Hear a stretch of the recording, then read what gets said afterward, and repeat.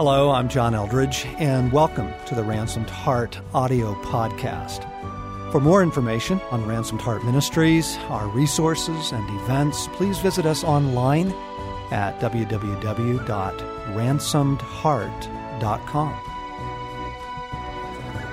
Craig, you said something last week about ideas, and ideas are not toys that we play with. They have power, they have impact. Let me give an example of that. There was a man sitting in I think it was either the British Museum or the British Library in the early part of the last century, forming ideas about economics.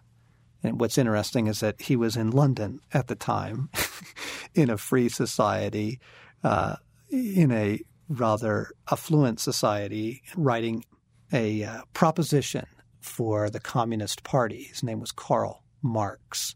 And his ideas were not idle toys. His ideas actually ended up framing the worldview of nations, and certainly of the leaders of nations. And those particular set of ideas, whatever else you might think about them, are, without question, in terms of human life, the most costly ideas that have ever been put forward in the world. Mm-hmm. I mean, you have to at least accept the tally count of history that the cost of human life at the hands of communist idea holders has been far, far, far greater than any other government or ideological system.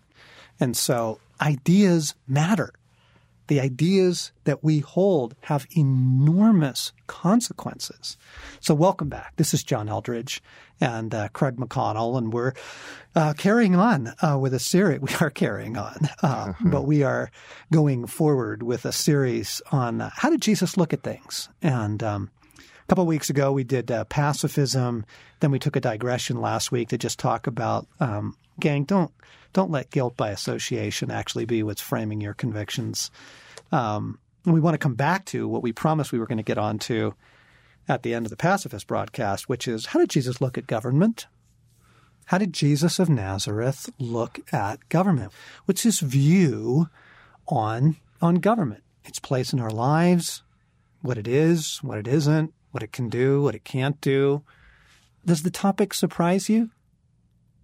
Not at all. I mean, we're coming into an election year, and the debate is what kind of government do we want, or what's our feeling about the government we do have. And, for a lot of us, that's a very emotional topic that we're invested in. And, I mean, this is a passionate season for us as Christian citizens in the U.S. So, yeah. It seems like when we get into this subject, you kind of have two things you have to speak to, or perhaps two extremes. You have Christians who have really just said, look, I'm not interested in that. There are far more important things in the world, frankly, saving the lost, spreading the message of the salvation available through Jesus Christ. I mean, come on, we've got eternal things to be concerned about.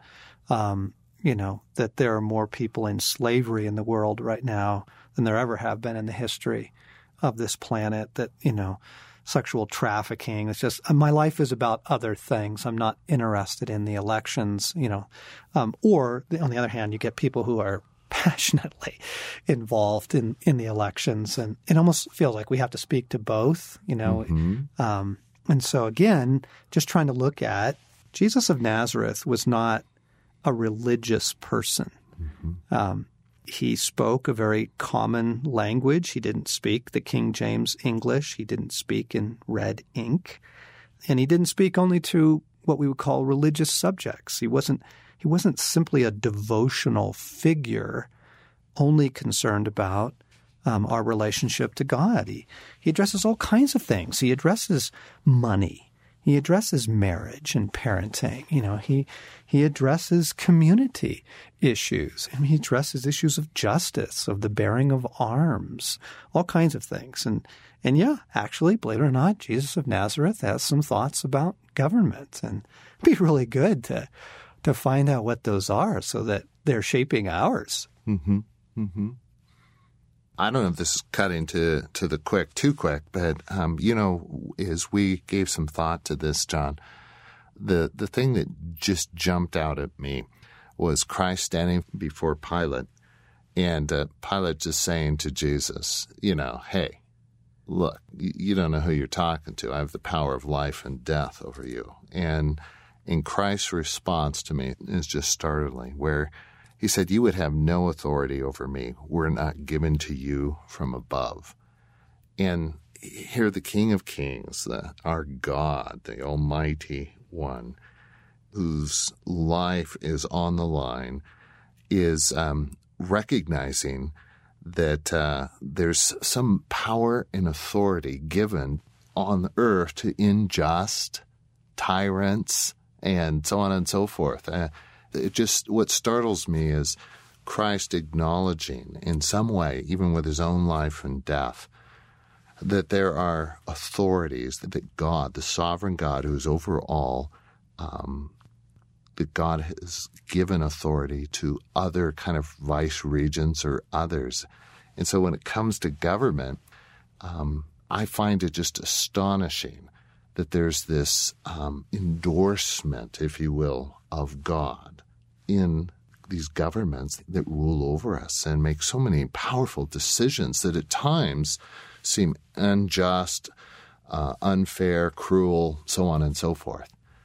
Are you saying that Jesus therefore supports evil governments? What I'm saying is that Christ is acknowledging that this ruler has some authority. This ruler who is part of a rebellion of man against God has some authority. Okay. Here's a key analogy. I think the scriptures look at government like they look at marriage. Marriage is ordained by God. Mm-hmm. Does that mean that every marriage is good, healthy, whole, holy? Of course not. Are there marriages in which violence takes place, abuse, all kinds of heartbreaking wickedness? Actually, there are. Does that dismiss marriage as an institution? Well, actually, some people want to say that it does, but it doesn't. Marriage is ordained by God. Now, marriages play out for good or for evil depending on their submission to God. Mm-hmm. Same thing with governments. You clearly have in Scripture the ordination of government as a system of authority on the earth. Yes. It doesn't mean, therefore, that there's blind obedience to government, nor does it mean that there's blind resistance of government. It depends on whether that government is more or less aligned with the values of the God who ordained it. Where I thought you were going with that John 18 passage where Jesus is before Pilate, where Pilate says to him, "So, I hear you're a king." And Jesus says, "I am." Yeah. And Pilate says, "Yeah, prove it." And Jesus says to him, "Well, my kingdom is not of this world." Mm-hmm. And this is one of the most important things for Christians to understand, is that there is in Scripture a very clear distinction between the kingdom of God and the kingdoms of this world. It doesn't dismiss the kingdoms of this world. It doesn't mean they're unimportant. But Jesus is saying, look, you've got to be really careful where you're placing your expectation and hope. Clearly, as we begin a conversation about how does Jesus look at government, you have to acknowledge that the Scripture is filled with kings, kingdoms, governments, realms. The kingdom of God is a government. It has a king. And then there are the kings of the world, various forms of regents, rulers, mayors, governors, school principals, and they have authority. And in Romans 13, it's really quite extraordinary. Paul says, everyone must submit himself to the governing authorities, for there is no authority except that which God has established. Now, again, it's not saying that God establishes wicked governments. He doesn't establish wicked marriages. He establishes marriage. And then, marriages go good or bad depending on their submission to him. Same with governments, but he does establish it. The authorities that exist have been established by God. Okay, so it's important that we sort of begin with, look, this is not a neutral thing. It's an important thing. It's one of the God-ordained functions of the universe. The whole angelic realm works on authority. There's rank within the angelic realm. Michael is called the great archangel. He's kind of the captain of the guard and that sort of thing. God is called the Lord of hosts. So you have government clearly built into the fabric of the universe, just like you have marriage built into the fabric of family life, ordained by God, and then it can go good or it can go ill. So clearly, you've got a universe, both a spiritual realm and a physical realm that's, just filled with government and authority established by God. And therefore, it's important. Therefore, we ought to care about it. Therefore, it matters. And therefore, Paul urges that we pray, for the king and for those in authority. But in a day and an age like ours, where just as marriages have gone terribly bad in many circumstances and break down to the point of absolute failure, we've got to have a kind of a healthy view of, while the institution of government's established by God, particular governments are good or evil as they align themselves with God, and they too can break down and they too can begin to malfunction. I think particularly when they begin to try and take on roles that they were not given by God. Yes. Yeah. All right, so we're kind of pushing into some issues that we know are going to stir some blood here. I'm going to go for one. In the previous election cycle, 4 years ago, during the presidential elections, I was shocked at the number of earnest, and I mean earnest Christian young people.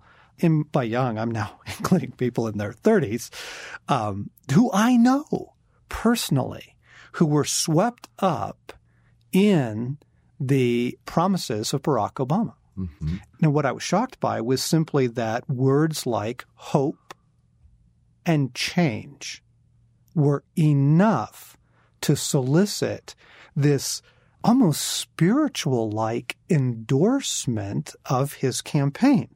And I just want to go, wait, pause. One of the things Scripture does make clear, and one of the things Jesus does make clear about government, you have to be very careful what you are looking to as your source of hope and expectation. And when Jesus says, look, my kingdom is not of this world, he's saying there is a distinction here between, what you look to your government to provide you and what you look to me to provide you. But wow, I could almost see an indistinction, a blurring of lines with words like hope and change and being really? Does Jesus believe that government is the place we ought to be looking to for our needs, by way of example? Does Jesus look at government as the institution that's supposed to be taking care of our social needs? Whether that be our medical needs or our education needs or food, social or services. Clothing. Right, exactly. Is that what government's for? In the eyes of Jesus, he's clearly making a distinction when he says, look, my kingdom is not the same as the orders of this world. There's a difference here.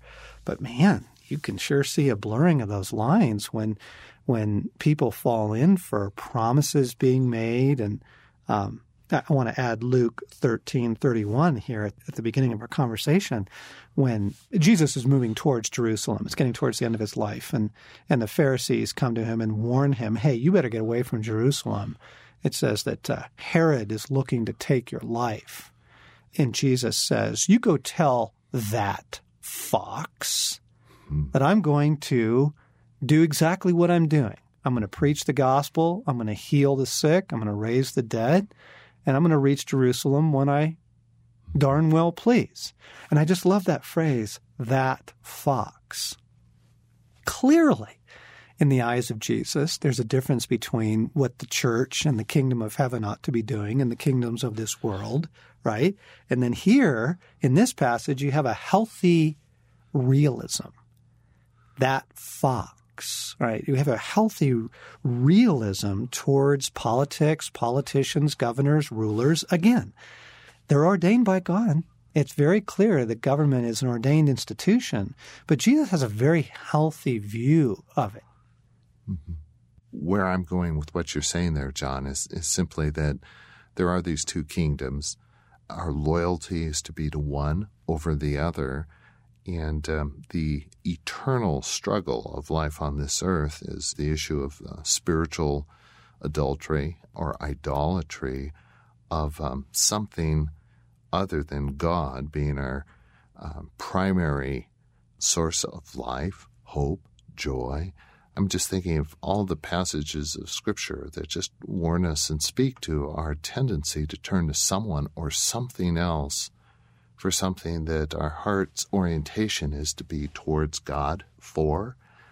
And I think we're in a time where as God has disappeared from our culture as the reference point, as the source of life, the state has gotten larger. If you're not going to have God, you're going to have somebody step in that rules and reigns and directs your conscience, your morality, and your behaviors. And there's the option here of people living, walking in the kingdom of God with Him directing our behaviors, our thinking, our relationships, our money. If that disappears, someone has to fill that role, and the state or the government tends to kind of fill that void in terms of directing and holding us accountable. You use the institution of marriage. Governments are kind of like churches, too. Governments can be tyrannical. Churches can be apostate. There's no comfort apart from God in any other institution in some sense.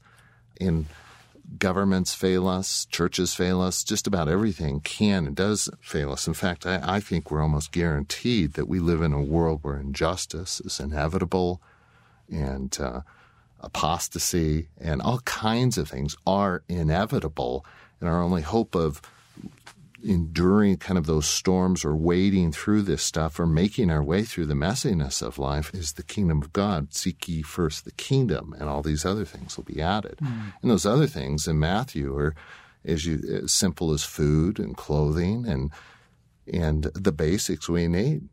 And yet, again, you have a number of good-hearted, earnest Christian people who have attached those hopes to the government.